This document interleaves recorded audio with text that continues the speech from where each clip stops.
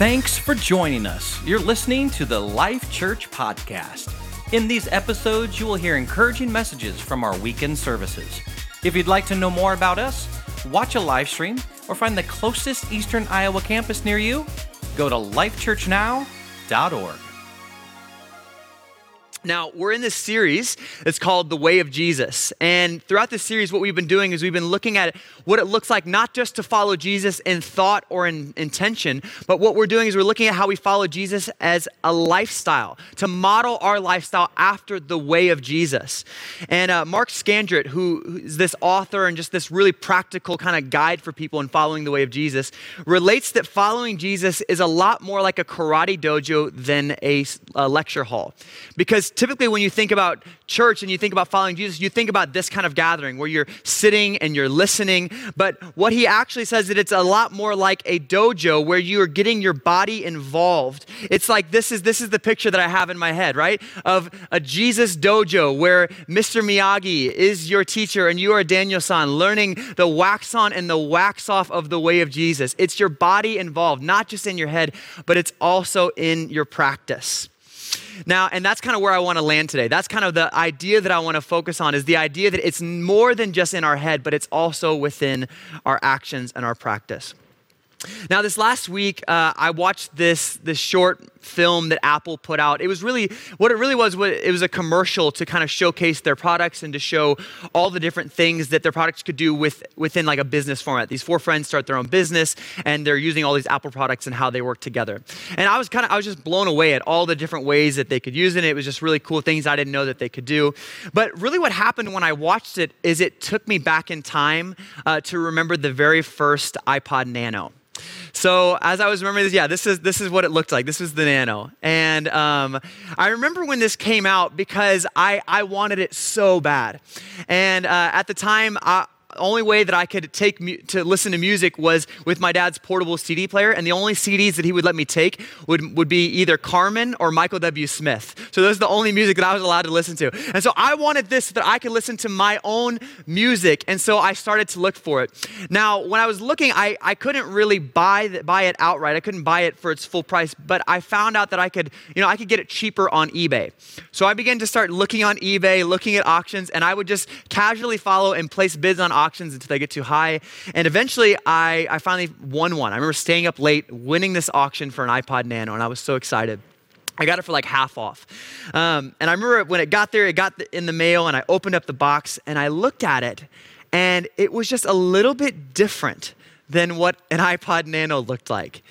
And I don't know if I got conned or if I just couldn't tell the difference between a knockoff and the authentic thing, but I ended up with this very off-brand fake iPod Nano that now I was trying to make the most out of. And I remember plugging it in to the computer, and iTunes wouldn't even recognize it. I couldn't upload music onto it, and I was just like so defeated.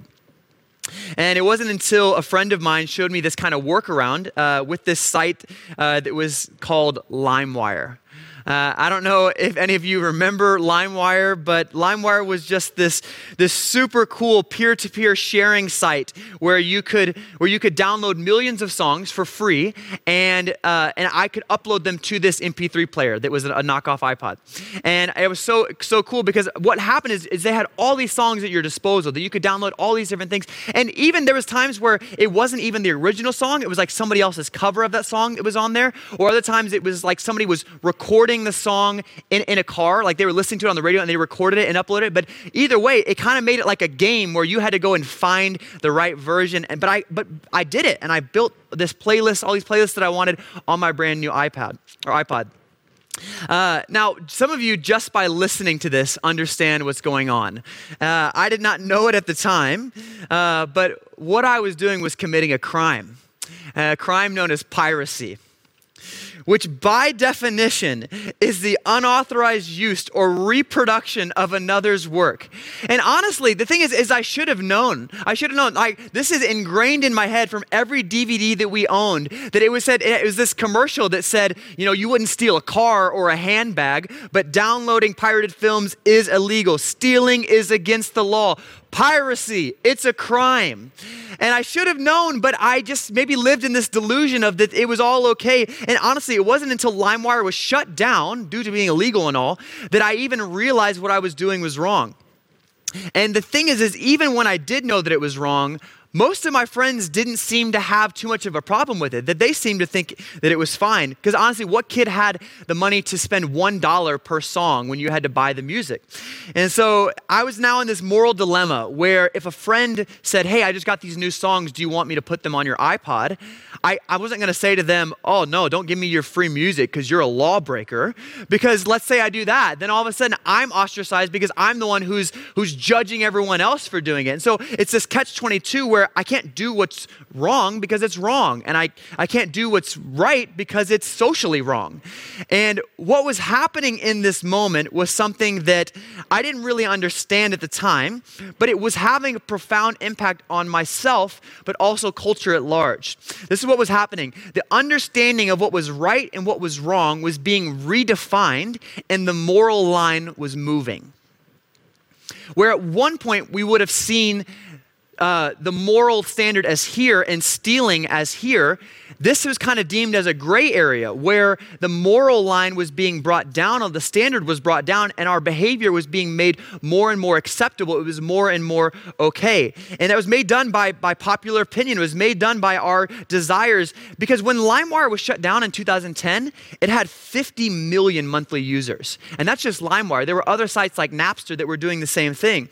And that didn't happen overnight. That happened over years. It happened one person at a time, one day at a time, one share at a time, until society had changed the standard to better fit our desires than our convictions.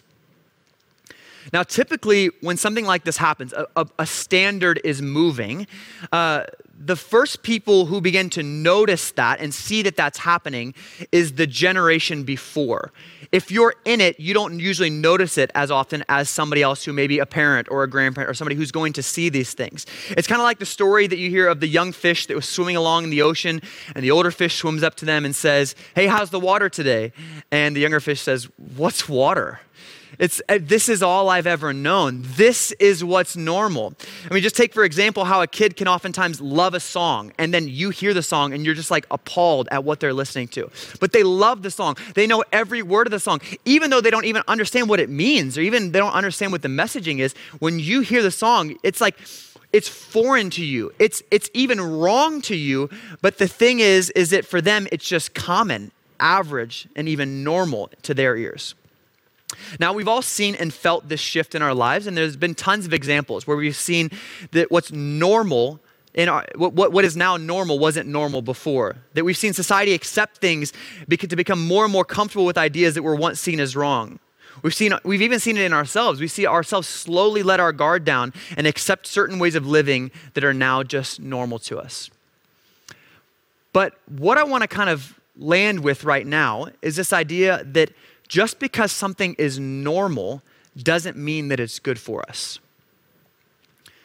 Just because everybody is doing it, just because everyone is following that way, doesn't mean that it's the right thing to do. Just because it's normal to spend hours a day on our phone or watching Netflix doesn't mean that that's good for us.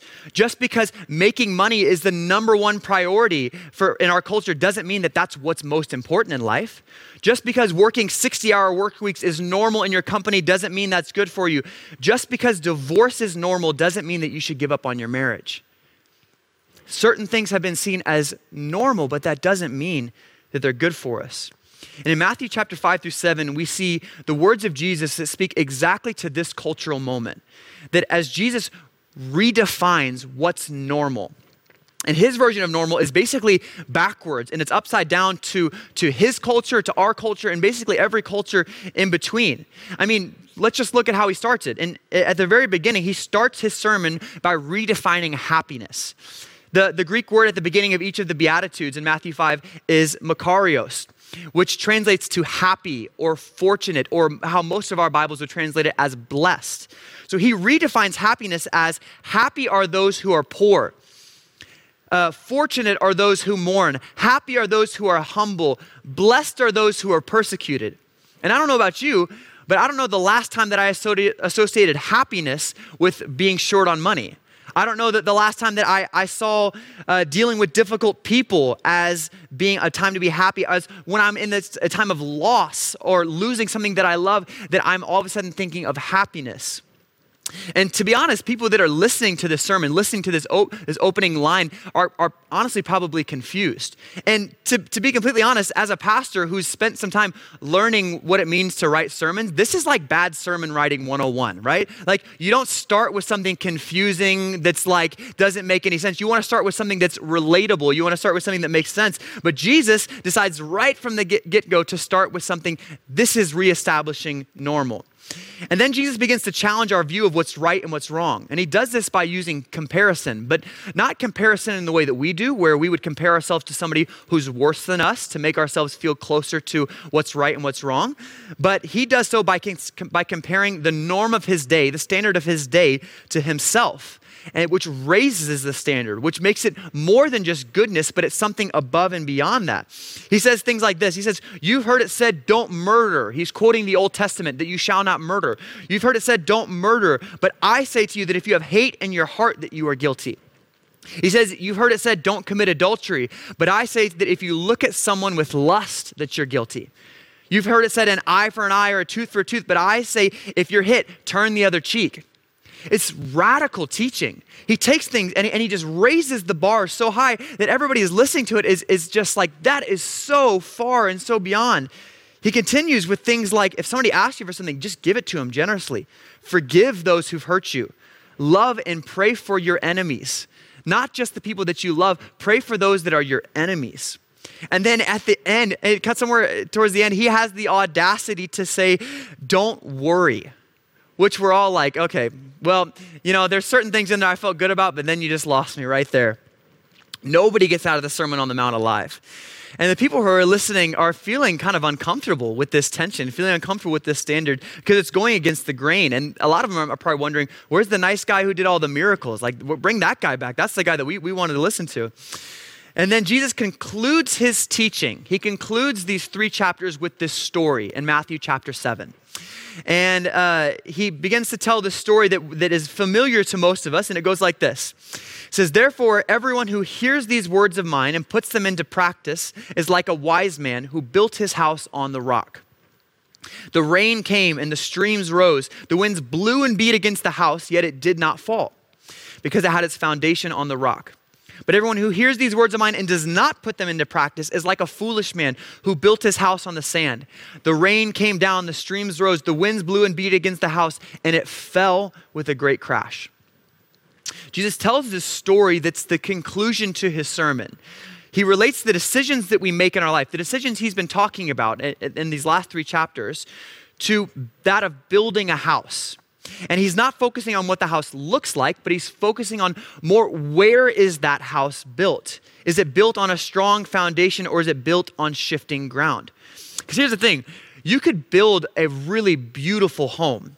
You could build a house that has the best floor plan, it has the best cabinets and the best appliances in your kitchen. You can choose the right paint color, and the house could be perfect.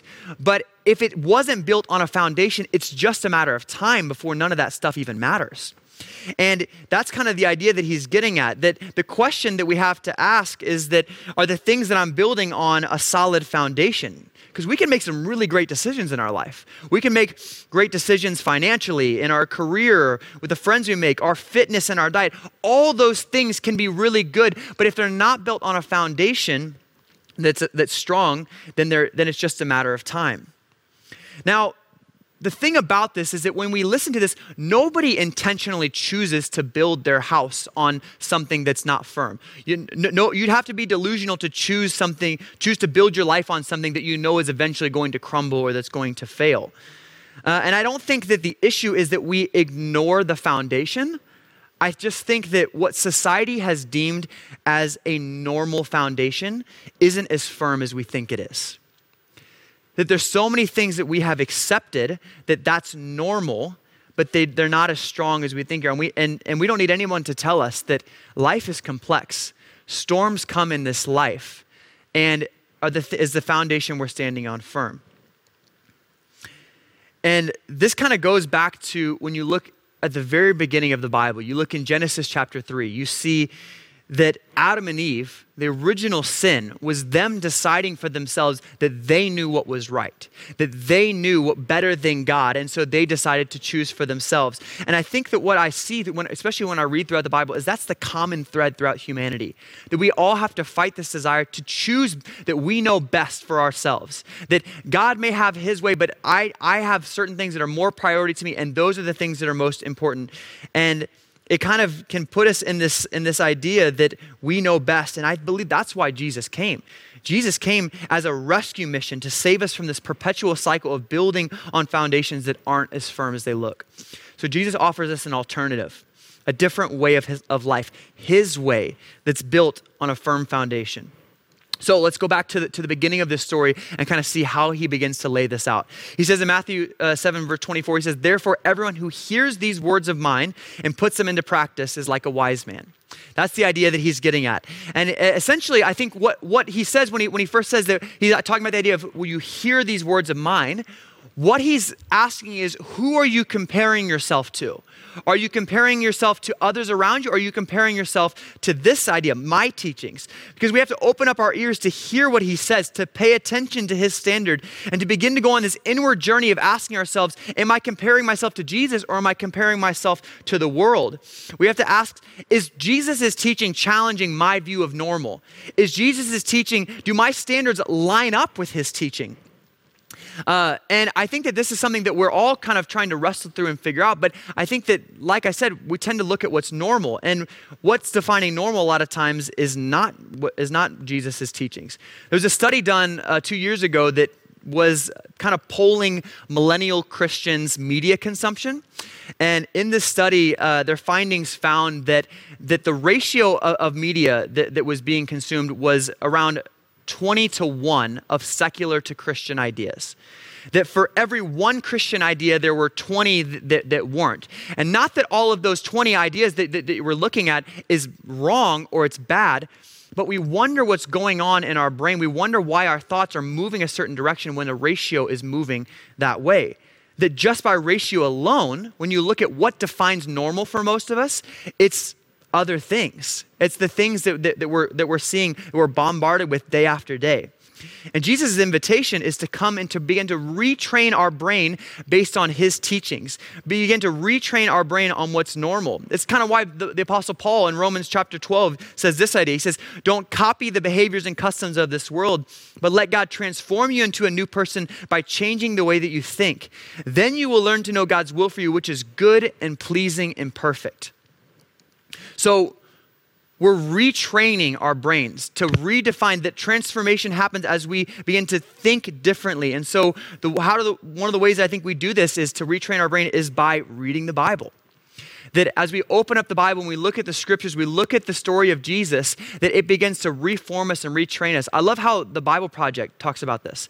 They say that the Bible is this collection of stories, this library of different writings that are all pointing to Jesus, to give us a clear picture of him and to understand his view and his vision for our life.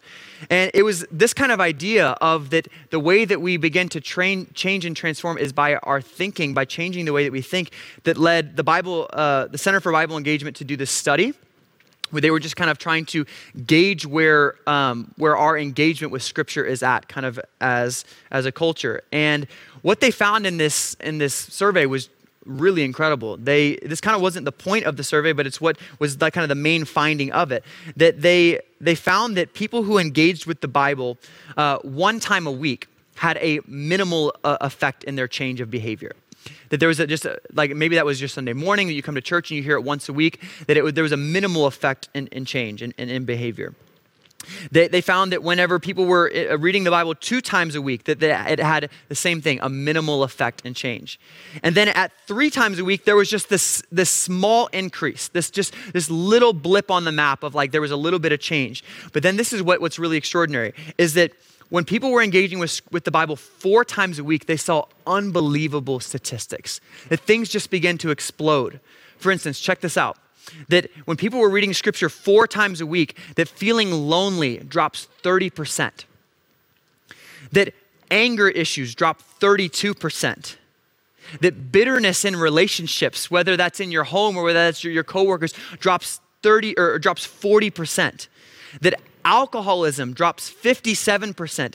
Feeling stagnant in your relationship with Jesus, feeling spiritually stagnant drops 60%.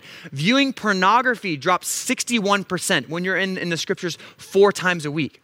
And then on the flip side of this, you have that you see things increasing like crazy, that when people are reading scripture 4 times a week, that they're sharing their faith jumps 200%. That discipling other people around them jumps 230%.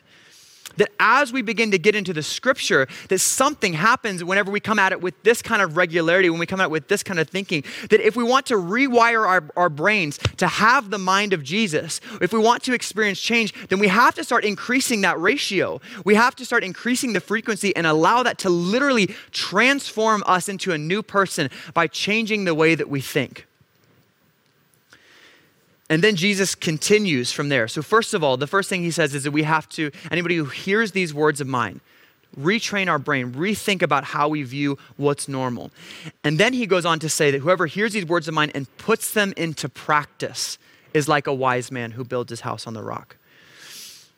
And I think that one of the myths that we believe in the church is that if we just know the Bible in our head, that it will change us. And I mean, like we just looked at, it's so important to know the Bible, but just to know it in your head is not enough. Jesus says that we have to put that into practice. His charge is to take those words and to do what they say and to begin to practice them. And I think that the best way to probably communicate this idea and this shift of not just like hearing it, but doing it, is this idea that John Ortberg talks about in his book, The Life You've Always Wanted. And he explains in this chapter that there's a huge difference between training to do something and trying to do something. I mean, just take, for example, you could try really hard to do a lot of things, but that doesn't mean that you're going to be able to do it until you start training. A good example of this would be that our oldest, Judah, is about to turn 5. And he's going to start learning piano. He's already interested in it, and we've kind of been looking at how we're going to go about teaching him that. And it's kind of fun and exciting for him to kind of learn this. He knows where middle C is, and he's very proud of that right now. And but the thing is if I sat Judah down at the piano and I said, "Hey, son, I know that you love the piano, and I know that you love Star Wars, so I want you to play the Star Wars main theme. Just start to play it." He would say, "Dad, I don't know how." And then I'd say, "Well, just give it a try, buddy." And he'd just bang on the piano, right? And chances are he may get a couple notes that are actually in the song, but what he's playing does not sound like it. And he's like, and he may even think he's doing great. Actually, he's 5 years old, right? So it's like he's probably gonna be like, "I'm doing it," but that's not the song. That's not how the song sounds. And so I'm like, "Well, just keep trying, buddy. Just keep on trying. Keep on playing." And it doesn't matter how hard he tries, he's not going to be able to do it because he has not started learning that. And so, but when he starts taking lessons and he starts learning at his level how to play with his fingers on the piano, when he begins to learn what those notes are called, then he can begin to read music and he can become someone who can learn how to play the Star Wars theme. Because right now it's beyond him. And I think that a lot of times what we think about whenever we think about following Jesus is we think about trying really hard.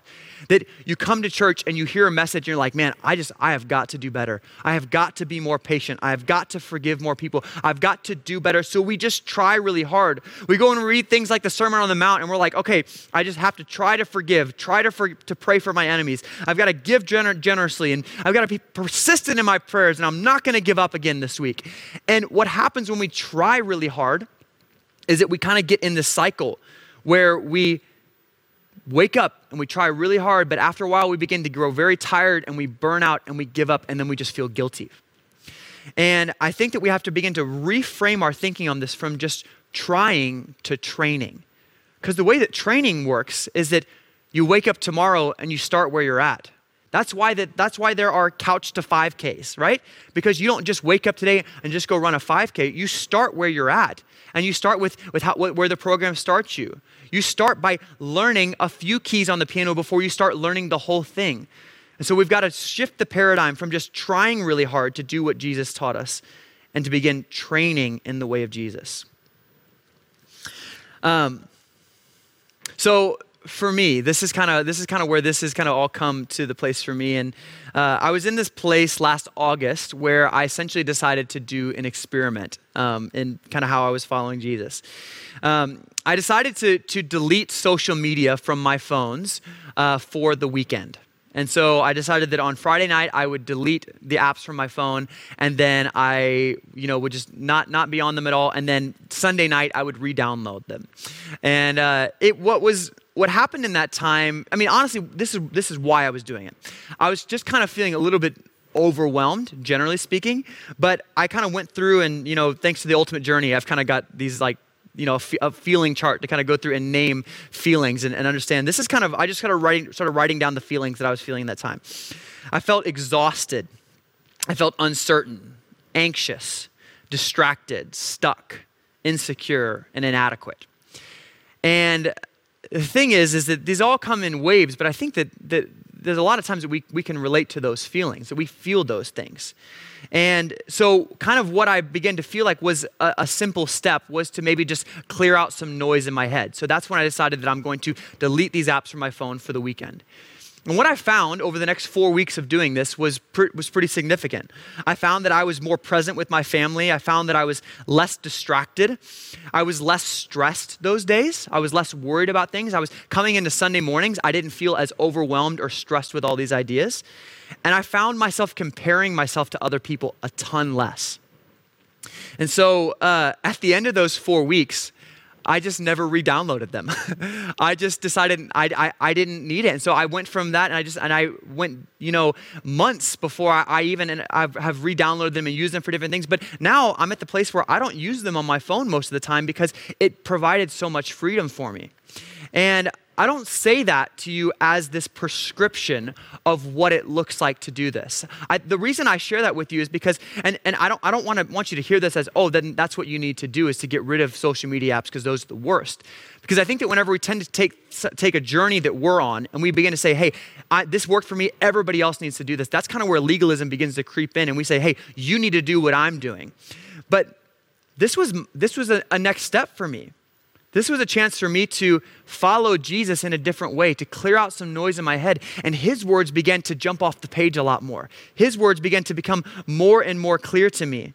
And it began to just set me on this journey of treating my following of Jesus a lot of times like these experiments of trying something and asking what areas in my life is the way of Jesus challenging what's normal to me? What areas of my life do I feel like that it's challenging my view of what's normal, the normal that I live into every single day? And is that the way of Jesus? And so I just began to start training. And so what I would say today is start practicing. That's the idea, practice. Start training, be specific, start small, and let the way of Jesus begin to transform and change you as you walk in that. So I want to close with just this picture that I want to show you in just a second. There was this storm that came through Florida in 2018. It was a Category 4 hurricane that came through Mexico Beach, and it just did massive damage to all of the houses on this coastline. But there was this one house that in the records that looked utterly untouched, and here's the picture of it. That all these other houses were just demolished, and you've got this house that basically looks untouched.